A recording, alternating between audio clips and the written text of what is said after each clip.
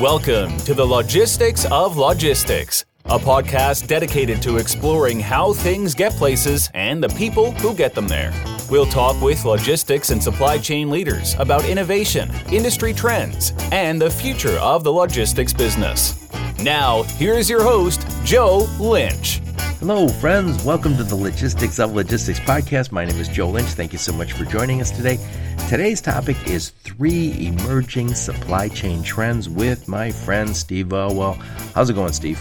Hey, it's good, Joe. How are you? Doing great. I'm excited to talk to Steve about this topic. We've been blathering about it offline for weeks, months. So finally, we're going to try and do a podcast on it. But before we get started, Steve, please introduce yourself and what you do. I'm Steve Elwell. I do a lot of improvement of businesses, a lot of manufacturing work in the United States and a little bit overseas. Typically what will happen is a company will have some challenges in dealing with its current environment and its profitability, and I work with them to improve those things.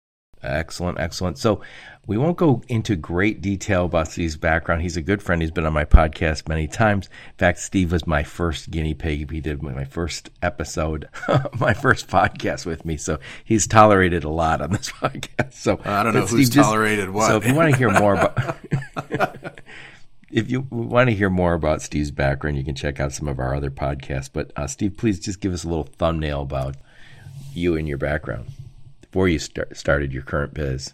Oh, okay. I started out, went to a small liberal arts college in the Midwest to study economics and management. I went on and got an MBA from Wayne State in downtown Detroit. I worked for a couple of billion-dollar companies, international manufacturers, and decided that wasn't for me. Left and became a retained search consultant doing work in North America. Ended up owning that firm. And then later on, went on and got into sales management, product development. I founded a couple of companies with another gentleman and turned another. I've worked in software, logistics, manufacturing, aerospace, automotive components. Anything that's broken. You name it. I've been the CEO or chief operating officer of 7 different companies. Yeah. Steve is a good friend of mine, but even though he's younger than me, I always call him a mentor because he's my sounding board. He listens to my dumb ideas and makes them better. So usually. So Steve and I have been talking about this topic offline for a while, and that's to see some emerging trends. So I think none of these are going to be, well, one of them might be a little shocker, but I don't think these are things that are unheard of. We're just going to explore them a little bit today. So Steve, what is the first emerging supply chain trend? It's all the fun things going on in Asia and the shortening of the supply chains as a result of that, and probably a few other things as well. Yep. So the first thing we want to talk about is China is a higher risk, and I think this was all uncovered in recent the last few years with COVID. It just made it more obvious that we have a challenge with our supply chain. That so much of our supply chain, so much of our trade is with China, and it has all become higher risk. I think I probably said this on my podcast before, but my daughter's in procurement, and she was buying PPE, specialized PPE for the vaccine company she works for, and she said, the stuff is made in Wuhan. So, and what was shocking to I think most of us here in the U.S., we're saying, wait, I'm sure we have like stores of, there's some sort of strategic supply of masks or whatever. Nope, it's all in China. So we've all of a sudden realized that's, the COVID, wherever it started, that's a challenge. That's a conversation that's separate. We know it came from China, and we know that we don't like how it started. If it came from a market or came from a lab, we don't like it. No, well, I mean, they don't like it either. Yeah, I guess if you step back and look at the bigger picture of what you're talking about, it's that there was a point in time when China was the place to go to have your parts and products manufactured. Right. And the reason was things like friendly government. They wanted the business there. They had they wanted a young to grow, workforce, trade with the West. Yeah, labor arbitrage. They were chasing the dollar, or the people here were chasing the low wage dollar, or yuan or whatever. And it was very inexpensive to buy things and bring them here. I mean, to the extent that you get some of these really crazy supply chains that you hear about. Well, I think that's changed. Yeah, it certainly has changed. The current regime is very different than the last regime. By the way, in preparation for this, I was on YouTube watching how people pronounce the current leader's name. All sorts of news agencies screwed it up. So I'm just going to call it the regime because it does not come right off my English tongue very well. I'm sure it's pronounced a lot of ways you don't want me to say. Yeah. So the regime right now is a bad one. And, we're seeing billionaires like Jack Ma, who were once very public, fade from public view. A lot of them, not just one or two, lots of them. We're also seeing, religious persecution, cultural persecution of the Uyghurs. I recently read that companies are now being assigned a Communist Party co-CEO for companies that previously didn't have that control over them.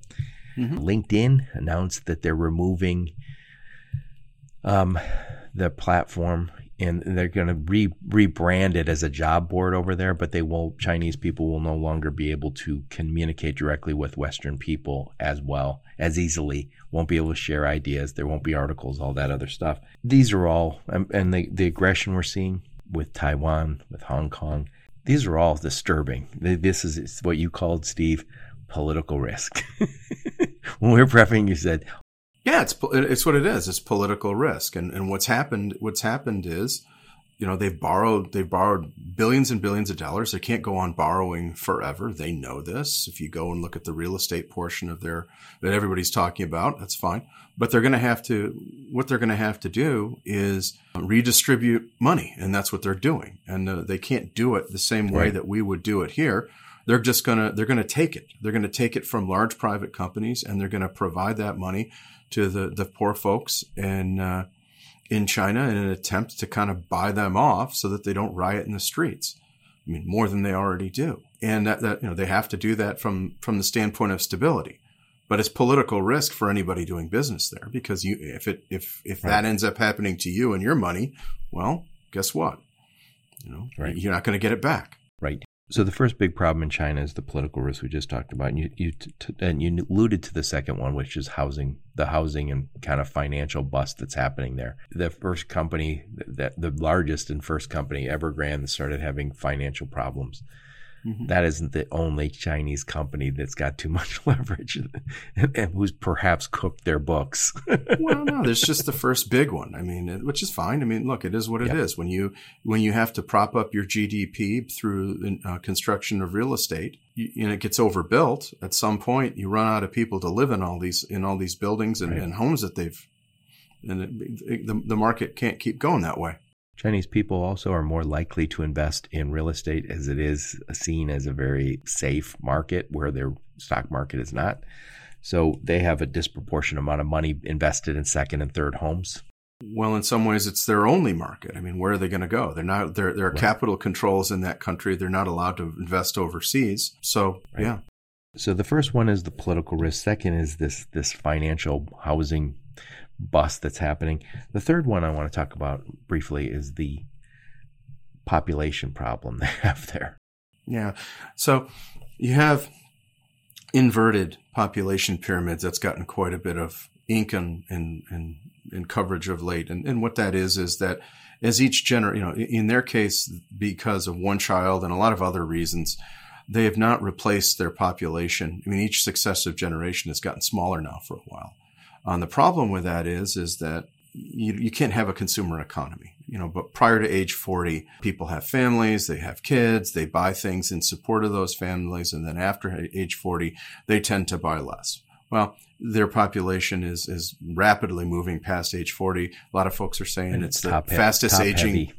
Well, it's the fastest aging population on Earth and potentially in the history of mankind. I mean, I don't know but at the end of the day, they're not going to have the cheap labor, and they're certainly not going to be consuming their products internally. That makes them an export economy in order to survive, which leaves them incredibly vulnerable to their largest customer, us. Right. And I think unlike here, we have a lot of wealth among older people here. That's not the case with the older generation in China necessarily. They're still relatively poor. We have millennials, and millennials are a large generation. They're not quite as large as the baby boomers, but they're pretty big, and they're certainly enough to maintain our consumer-led economy. Right. So we've talked about the political risk. We talked about the population. We talked about the financial and the housing problems that are dragging their whole economy down. And then last but not least, talk about like the water problem and the infrastructure problems that they're having. Well, the water problem has been going on over there forever, which is why they built all the dams. They have water, but not where they need it, and it's not near the arable land that they need. It's not near where their populations are. And so the problem is that it makes it harder to grow food. It makes it harder to have industrial growth. It makes it harder to provide the fresh water. Infrastructure wise, if we start talking about things like energy, I mean, what we're seeing right now is just by virtue of improper maintenance or bad luck at nuclear power plants, the situation with Australia and coal and the embargo on that, they're not getting enough. In addition, they're vulnerable from the oil perspective because it's all being shipped in from the Middle East. And right now we're having rolling blackouts. So you can't make stuff in China or anywhere if you don't have power. So, right. You can sort of address what all the issues are around that, but at the end of the day, it's unreliable power, which makes it hard to run a factory. Right. Steve, it's funny. We talked about these housing crises. So one of the things that I read over the weekend, we've seen this aggression that we're seeing like with Taiwan and there's all these conflicts all the time where they're just kind of violating boundaries. Right. And one of the things that is related to that is this nationalism. They want to be able to wave the flag and say, hey, we're pushing our boundaries. Right. And Sure. That's to stave off some unrest internally. And they said if you bought a condo on the 40th floor and the power's out and you got to walk up 40 flights of steps, flights of stairs, look, yeah, you know what, I'm a little unhappy with that. Well, if they're mad at somebody else, if they're mad at somebody overseas, they're probably not going to be quite so mad with the people, up the street. It's a matter, it's misdirection. I mean, it's that one's as old as the hills. They've been doing it forever, not just there, everywhere. Yep. And I've spent a lot of time in China and I enjoyed my time. Wonderful people. And I wish them well. But right now they are not a good place to have your supply chain. I think we've all learned that over the last year. We didn't even talk about congestion. We'll get on that in a second. So what's the second big emerging trend that you want to talk about today? Surprise, surprise. When you have that kind of risk and the problems going on over there, and you need a steady supply of parts or products, and you're not getting it because your supply chain is too long. Well, the answer is make it shorter. Take the risk out of it. Bring it closer to home. Bring it home. Right. And there are a lot of folks talking about that, and it's been happening. Yeah. It's going to continue to happen, and probably at an increasing rate. Right. So when you say bring it home, usually what we mean is that'll mean North America, which could be U.S., Mexico, Canada. It also could be, depending on the country, we also could be doing business with Latin America. Well, beyond, I guess Mexico's part of Latin America. We could be talking South America and Central America. And it makes sense. Culturally, I think we're very close. Travel-wise, we're real close. It makes sense. We're in the same time zones. A lot of the stuff works. It's easier in a lot of ways to work in Mexico than it is to work with China. Sure. Well, look, less risk. Look, buyers of these products will take a look at whatever each of these geographies has to offer in terms of cost and quality, in terms of labor, what sort of talent or what sort of skills are available there, infrastructure, political stability, monetary stability, as the case may be. And then they'll evaluate that and choose those places that they think are represent the best value for them. That may mean, right now there's tons of ships sitting off the coast of California waiting to be unloaded. To the extent that that's not the case on the East Coast, and I don't know whether it is or not at this point. Maybe it's okay to put stuff on. Maybe it's not okay to put that stuff on a ship. Maybe it has to come over a land border. Right. I see that as a temporary problem. That'll eventually, that'll get solved here probably pretty quick. But in terms of where it ends up being, probably the very low value add, simple to manufacture things are not coming to the U.S. because it's less expensive to produce it in Mexico and Latin America, where they have, a large young workforce that can work for maybe not a lot of money and doesn't have or require a ton of skill for those products. Yeah. And it's interesting. So we've always used labor arbitrage, right? So we've moved stuff over to China with the idea that it's cheaper to do it there. And even when you add the logistics costs and the time, it's still cheaper. There is no real advantage cost-wise to being in China, as we discussed already. Could be some opportunities still in Mexico and other places, but it could also be somewhere else in Asia. But I think in general, people are looking.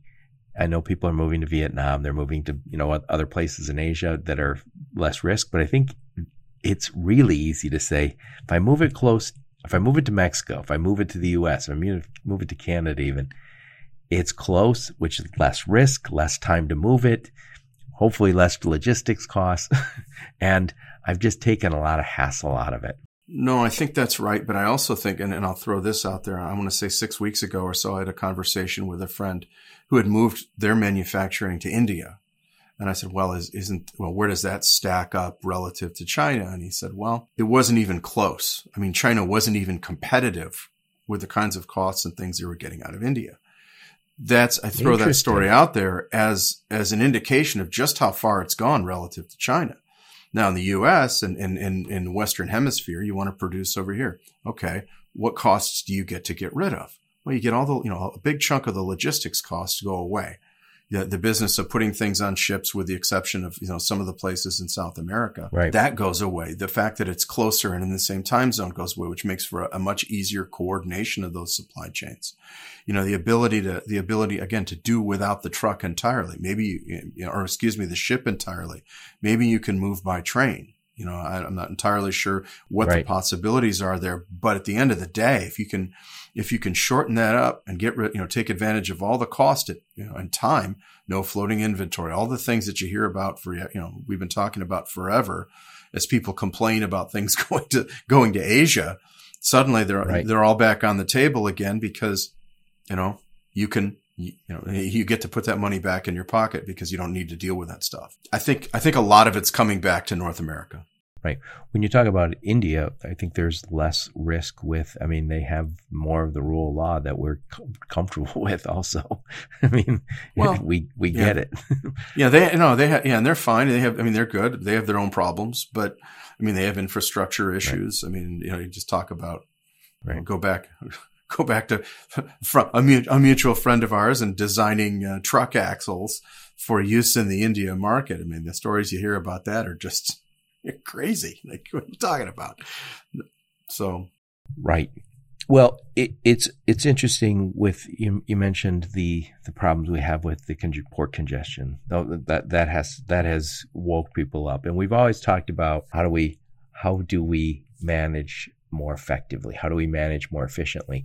I think in this last few years with COVID, almost 2 years now, it's hard to believe, we're more concerned with resiliency. How do I bounce back, right? How do I deal with a situation that is arisen? And I've used this term a million times in my podcast. I think people probably are sick of hearing me say it, but we are in VUCA times: volatility, uncertainty, complexity, and ambiguity.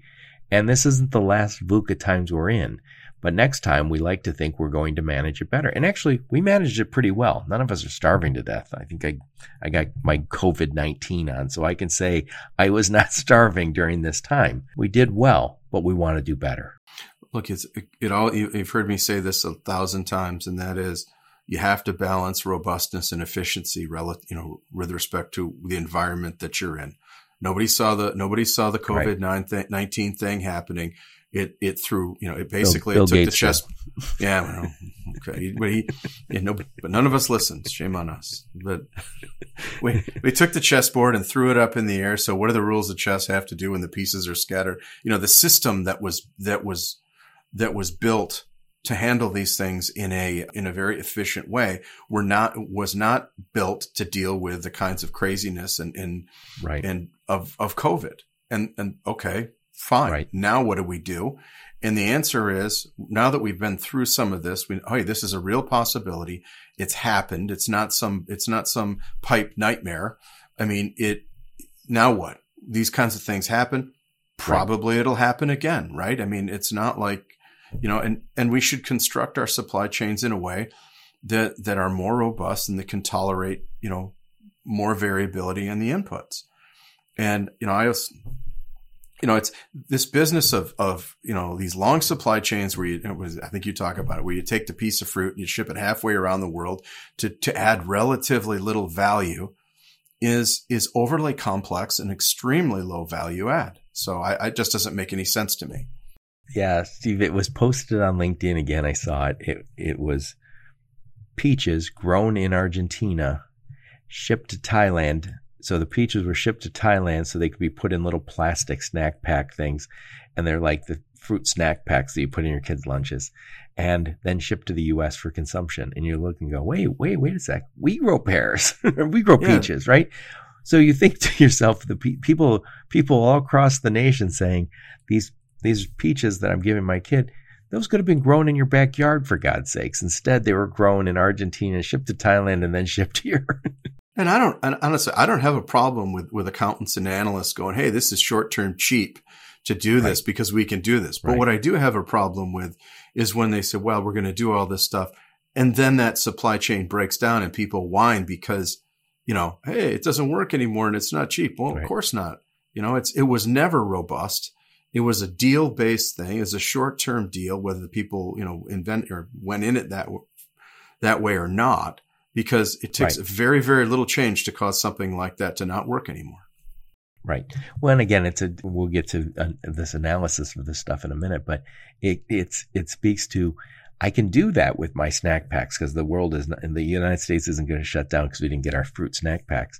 But when you talk about critical things, strategic things, and I'll throw like the chips, right? We needed chips to build our cars, right? And you say those didn't get made. Well, that means I didn't sell a $40,000 vehicle, or better yet, parking lots of $40,000 vehicles. And again, this is another core principle. You need 100% of the parts in order to make an assembled product. Otherwise, it's not fully percent. And then it's like, well, I'm missing 2% of them. Well, guess I don't need the other ones too until I get the 2%. Which is Steve, I'm going to sell you. I suspect sell you the that joy brand new SUV for $60,000, and I'm going to get you the chips for it in a few weeks. Well, we're here in the Detroit area, right? And what are you seeing? Well, if you order a car from us, we'll give you $1,000. It's like, yeah, that's not the same thing as getting a car delivered to you. And you look at the OEs putting out numbers like, yeah, we produce half the cars we did. I'm like, oh, geez, really? And we all know what the impact of a production drop like that is in that industry. It's catastrophic. And it's all, it's all because of these issues. Right. And so one other advantage of these supply chains is sustainability. There's more and more emphasis on sustainability and the idea that something has to be made in China, shipped on a container ship, and then unloaded. There's a lot of activity that happens that adds to our carbon footprint. A lot of companies are saying, I would like to reduce that. And maybe the way to reduce that is move it to Mexico, move it to the U.S., and take out that month of or 6 weeks of activity. Well, we had a conversation, I think, earlier today that went something like this. There's value, okay? And what is value? Value is what the customer is willing to pay for, right? And everything else is waste. Well, does this stuff moved halfway around the world and back? A cup of peaches. Okay, where's the value, right? I mean, what there is a ton of waste and not a hell of a lot of value. Right. So why do it? This is contentious to say, but I'll say it anyway. When I was in automotive, we did value stream mapping. So we would go and walk the whole process from order to cash. Mm-hmm. And one of the things is we would circle anything that was non-value added. And we would always look at transportation as non-value added. And people could argue, yeah, but you can't make the car without it. I understand those arguments, but the point that the purist would say is the customer doesn't pay extra because that part traveled. Right? No, he doesn't care. All he wants is a car that works.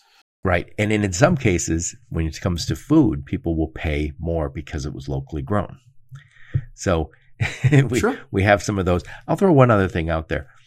I've done a lot of business in China in the past. I've worked in Thailand a lot, worked a lot in Europe, all fine. But when I'm working with Mexico or Canada, or right now I work with Lean down in Colombia, they're in my time zone. They speak English pretty darn well in all those countries.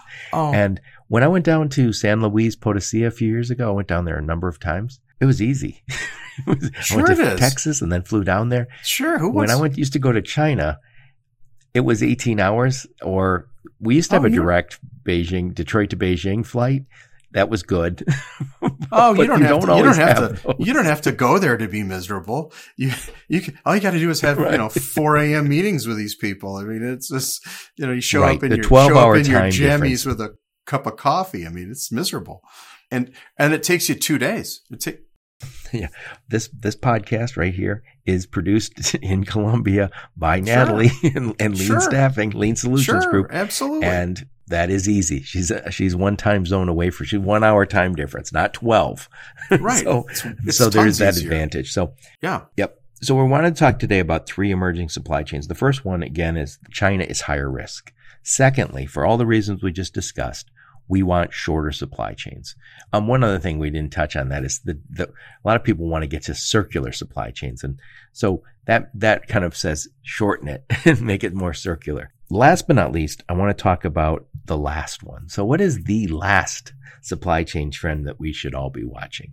Well, it's your ability to manage them, and manage them short, so these are ideas of automation. It's ideas of visibility. It's ideas of artificial intelligence.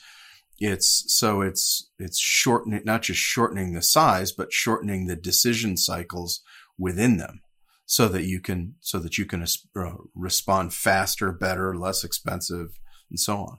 Right.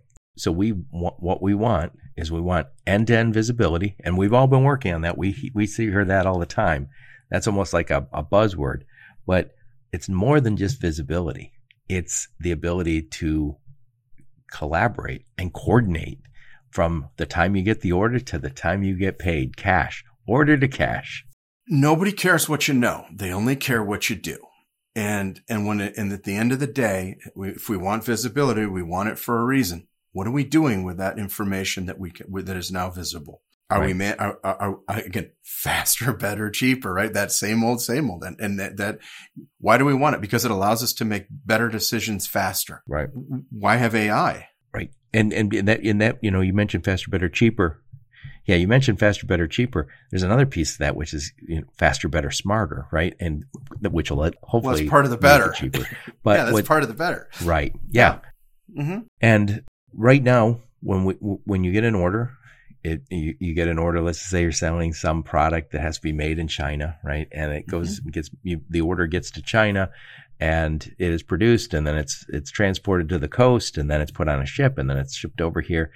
It sits in off the coast of California for 2 months, and then some unloaded and shipped. You have this long order to cash, right? And we would like to shorten that order to cash, because ideally, if I'm a business owner, I say, I would like to get an order and get paid the same day and have that transaction closed, be all done. Right. Well, shorter is right. So guess what? So here's the fun part, right? You get your product, you put it on a ship, right? How long is it? What's the best case scenario for that ship going from China to the US? What's the shortest amount of time you can get on that? Well, guess what? It ain't getting any shorter. A month, 3 weeks. Yeah, and I have perfect visibility. It went onto that ship. I know what it is. I know what if there's a UPC. I know what container, what bin. I could get it serialized on. I know everything about it. It does me no good. And the reason is because it's still on that ship for that period of time. And that isn't going to get shorter, right. Period. So, right. I mean, it can get longer, as we know. So we want the ability to make all these decisions better. So we want this. And it's funny, the other day I had my friends from Flexport on, and they talked about what they are. They said, we have a global trade platform. I have Turvo on my podcast, and they talk about end-to-end visibility. Yeah. And what they would also say is logistics collaboration, right? Mm-hmm. So what we're getting to a place where if you're a supply chain, you should be able to say from order to cash, I have visibility. I think right now we have bits and pieces of visibility. Someday soon, I think Apple has end-to-end visibility that allows them to do lots of scenario planning. Mm-hmm. You have to. So this is better about decisions as a result. So you have to have the ability to make the decision, and that's having the information. Okay. You have to have the ability to, again, make the decision and then implement it, which is going to be hands somewhere else. There's your collaboration. Okay. You have the ability, right. If you want to take time out of it and make that decision spin really, really fast. And the advantage of having it spin really fast is in a chaotic environment, the individual that makes the fastest decision is the one that's most advantaged and the most likely to survive. Okay. So conceivably, and this is part of where this conversation has been going, what is the fastest possible decision? If you drive that to its logical conclusion, what do you get? Well, that's some sort of AI. And so what do AIs do? They take lots and lots of information, right? The more information they have, the better they get, right? So, and then, so what are you saying in terms of a platform, right? This goes back to the idea of the credit card platform. And where you say, well, okay, we've got a company over here in a business and it wants to source parts or finished goods from somewhere else and it wants to sell them in some third place. And I think your guys were saying something along the effects of, look, we can tell you whether selling at this particular price in that particular market under these sets of circumstances is a good thing. You're going to make money or how much you're going to make and so on. And I think that's really cool. And then, I think we saw the note out there that said, look, the end state of all this is being able to take a slice of that transaction, charge a fee, take a percentage, whatever it is, for the service of putting all that together. And I think that's brilliant. I think it's a great business model. I think, and I think the capability is there. Yeah. So let's talk a little bit about how MasterCard works. So right now, if I was to, let's just say I got Steve's MasterCard and I decide I'm going to Best Buy and I'm going to buy myself a few TVs, the big ones, because it's Steve's card. Sure, and I swipe them through and then MasterCard says, Steve, you don't normally buy $20,000 worth of big screens. What's going on, right? Sure. That's because they have a profile for you. They know how you want to work, right? And so they might reject that. So it's sort of interesting, right? Back in the 90s or early 90s, some really early AI research was done at Los Alamos. And the idea was this problem. They were doing it on behalf of the credit card companies, where they were building profiles based upon purchase behavior, and they were able to predict within a range what the next things would be. Namely, is this purchase within or outside the expected behavior for this person based on prior purchases? Right. And so that went into place. And I don't know if you ever bought something, mid-late 90s, whatever, you get a phone call if it was out and they say, well, wait a minute here. We want to talk to you. Is this really you? And that was that system at work. Right. Well, and of course it still exists. And, so for the credit card companies, it's a great thing because it's a service that they offer, both the card holder, but also the bank who backs the card. And it takes fraudulent transactions and reduces risk and liability to those parties, which is fantastic, right? The big part is but what's going on? So what they're doing is they're taking your history of purchases and they're running a series of algorithms on it. And it's a learning algorithm in the sense that, okay, it creates a profile in an automated way about you and then bases its subsequent decisions on that profile. Well, there's nothing that says, right, that it has to be purchasing behavior that's being operated on. It can be all the other things that we talk about. A much more complicated selling behavior module. Too. So and Steve, when I could still travel, I was traveling. I think I went to Texas. And I remember getting off the plane and I got a text message and it said from my credit card company, "Are you out of state? Did you move?" Right. And so it said, if you're traveling, God is please watching. let us know. And I just responded, yes. Yeah. Sure. Well, what they wanted to make sure is that my credit card didn't leave without me, right? It went with somebody else to Texas. So what we're getting at here is we're going to have, and I've heard people call it, the carrier direct people call it the digital twin. So everything that's happening in the real world, it has a digital twin. So if I'm end-to-end visibility, connectivity, and let's just say, Steve, you go to sell something, to say, I'm going to sell this Joker Joe Lynch this. It might, before you hit confirm, it might do an analysis and say, that's a good risk. That's good business. That's the right margin for us. Or it might say, this is at high risk. Oh, yeah. And so we're very close to the place where we're, right. So it says, it might be something like this. Hey, this is Joe's credit profile here, But also we sell to that region. We've had lots of problems lately. 30% of the problems, 30% of the transactions are at risk. Or it could be something like, hey, we have a lot of logistics cost increases there. That's not going to be a profitable deal for you. So when we have this digital twin from order to cash, end to end, it's going to allow supply chain people to say, it's going to let them know whether that's a good deal before they confirm the deal. It's going to do that analysis. And AI can do that 1 million times a year. It can do it 1 million times a day. Well, it's even more interesting than that because it doesn't need to be a closed system. So if you go back 20 years, you can, these packages can reach out into other databases to pull all kinds of information and bring it all together in such a way that it can be processed through an AI, through some sort of AI to come up with an answer. And it's not so much a question of, it's not a closed system. I mean, it doesn't have to be just this thing. It can be anything, right? It doesn't have to be buying behavior. Again, to your point, it can be market behavior. Is this a good price? I mean, if you go back and you look at again, we were talking about high frequency trading and how stuff happens there and how quickly that is, and how that creates a more efficient market. I mean, these are all things that can happen. And it's just a question of how far do you want to take the technology? And I think they're going to want to take this a long way. So getting back to the MasterCard analogy, what you were saying is it could get to a point where this platform, whatever that platform is almost like a MasterCard. MasterCard isn't the bank that lent you the money. It's the system that allowed the bank to lend you the money, and the system that kind of manages the transactions. Yep. And so you could get to a place where there's a trade platform that says that maybe you're part of it. Or it could be a technology company that allows this analysis and says, hey, we're going to make sure that Steve is profitable in this sale. So he made, he sold all these products. We're going to tell him which ones to slow down on, right?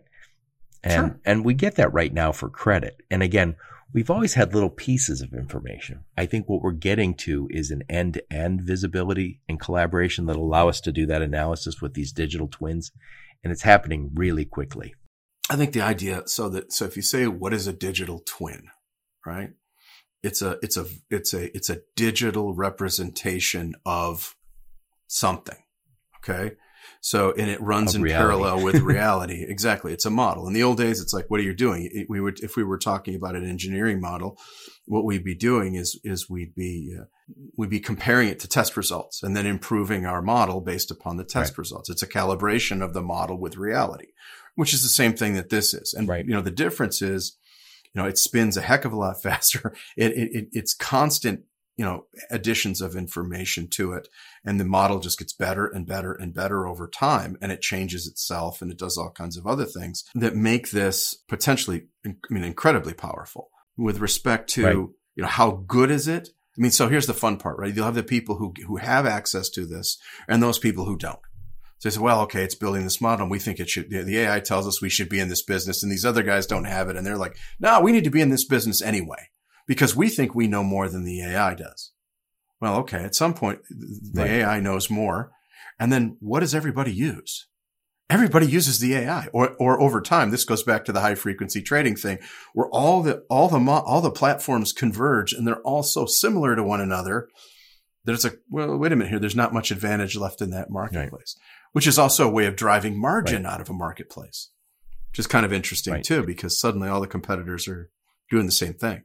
Yeah. And you think of all these different systems like Shopify or Amazon and, there's a million different systems that people use for e-commerce. And if they said, hey, we're going to help you make more money, we're going to help you weed out the bad deals, right? They've done credit checks in the past, but what if they got to that place where they said, hey, our AI is very powerful. And as soon as you put that system in there, you say, before you say, confirm this transaction, it says, would you like to run a scenario? Would you like this analyzed? You're like, hell yes, I want that analyzed. Tell me if I'm an idiot or not. Well, here's the thing, right? Tell me if I'm an idiot. And if you look at, if you're the manufacturer, you're an idiot if you don't listen to it. Right. Well, and the funny part, here's the fun part, right? So it's like the competitive advantage goes away from the manufacturer to the people who have the AI.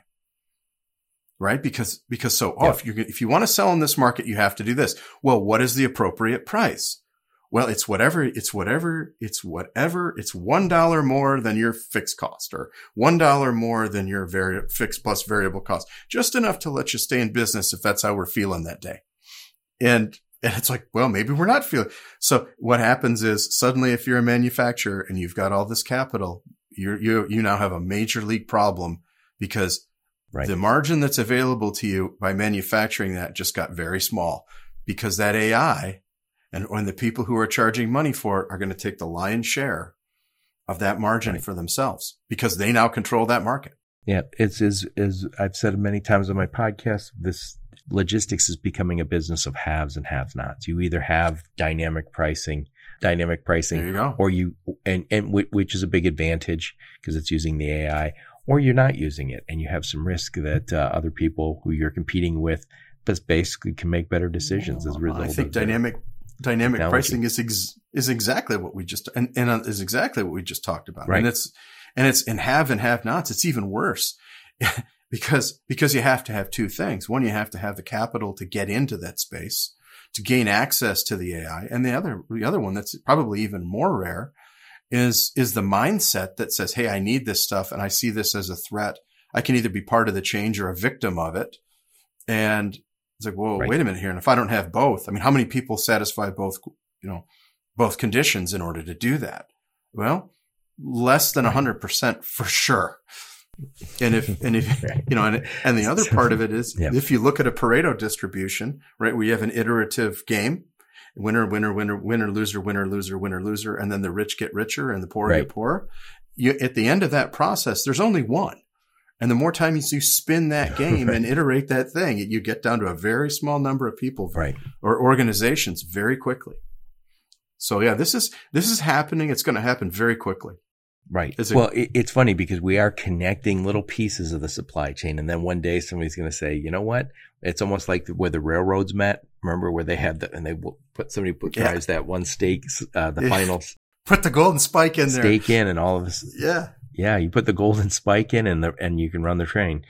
So Steve, I want to summarize this and I want to get your final thoughts on it. And then we'll wrap this bad boy up. So again, we're talking about 3 emerging supply chain trends. And the first one is, and I don't think this is a big surprise to anybody, but China is a higher risk place to do business. And again, for all the reasons we just discussed, the regime is a problem. The population problem is kind of labor arbitrage doesn't work as well anymore. Again, with automation, we don't necessarily need to do business with China. They have the housing financial bust going on over there. And they do have infrastructure problems. They have a water problem that's not going to ever go away. Not in my lifetime. Anyway, these guys have enough problems where any one of them would be enough to make people kind of back away a little bit. And they've got 5 or 6 big ones. And again, COVID just woke us up to this. And again, God bless the Chinese people. I have nothing against any of them. No. I always enjoyed going over there and working with them. Secondly, we want shorter supply chains. We're going to get them. That means they're less risky, reduce cost to move stuff, reduce time to move stuff. It's better for sustainability. So we're going to be nearshoring. That's going to be in the U.S., in Mexico, Canada, and I suspect also Latin America if we can, depending on the partner in the country. And then last but not least, we talked about this. Yeah, they're more nimble and they can. Yeah. So we talked about this end-to-end visibility, and it's more than visibility. It's collaboration and coordination. We're really going to start looking at, and we're going to be able to do analysis on this digital twins. So as you said, which represents a reality. And that dynamic pricing that you're seeing that goes on today in freight brokerage, you're going to start seeing that for the whole supply chain. Really, really fast, really good, really cheap decisions. Yep. Look, this stuff is all happening. It's all good. So what are your final thoughts on this bad boy? Yeah, it's all happening. It's all good. The United States and the Western Hemisphere is going to do very well with this. And, the process of getting where we're going, I'm not real happy about, but the destination, heck yeah, this is terrific. Yeah. And the folks that I work with are going to benefit greatly, as is probably everybody else, at least here. Right. Well, yeah. I think there's some people who might have steamships, ships that move freight, container. They might not be happy, but we'll find something else with them. And there's other freight to move. So there's a lot we don't know. So I mean, it's all speculation. Who knows at this point, really? Steve, if there's a whole bunch of stuff that happens that makes us sound like idiots on this podcast, I'll just go in and delete it. Oh, there you go. Perfect. You send it to Columbia and have it edited out. Right, exactly. Natalie knows how to fix these problems. So tell us a little bit about what's going on with you. Who do you serve? What's your sweet spot? And what problems do you solve for your clients? Oh, well, I've been serving some fairly large corporations in some divisions that have not been doing well, getting basically recruiting the Army to help fix the business, getting leadership oriented in the right direction in time and hopefully on budget. I'm also working with some investment people who are looking to put together some companies and grow them, a platform, and then a small roll up. I have some technology clients who are involved with the maintenance of networks and the growth of those networks, and end markets are all over the place. The problems that are typically being faced are ones of simple profitability or ROI, and as driven by leadership. And it's not that making money is complex; it's just sometimes difficult for the intention to become action and results. It's simple, not easy. That's a fact. We complicate things sometimes a little more than we should. Steve, what I'll do is I'll put your contact information in the show notes. And so if anyone wants to reach out to you, they can. And again, Steve has been if you want, take a listen to a whole bunch of my podcasts. Steve talks to me a lot about leadership and sales on the podcast, and he's very, very knowledgeable. And again, he's been a great sounding board and mentor for me for many years. So I'll tell you, this podcast has been a ton of fun, man. I tell you, this is terrific. I hope everybody who's watching it or listening to it is enjoying it as much as I have. I think so, and I hope so. So anyway, thank you so much, Steve. And thank all of you for listening. Your support is very much appreciated. Until next time, onward and upward. You've been listening to the Logistics of Logistics podcast, where we engage in conversation with experts in the logistics field. For more details, visit thelogisticsoflogistics.com or follow Joe Lynch on LinkedIn.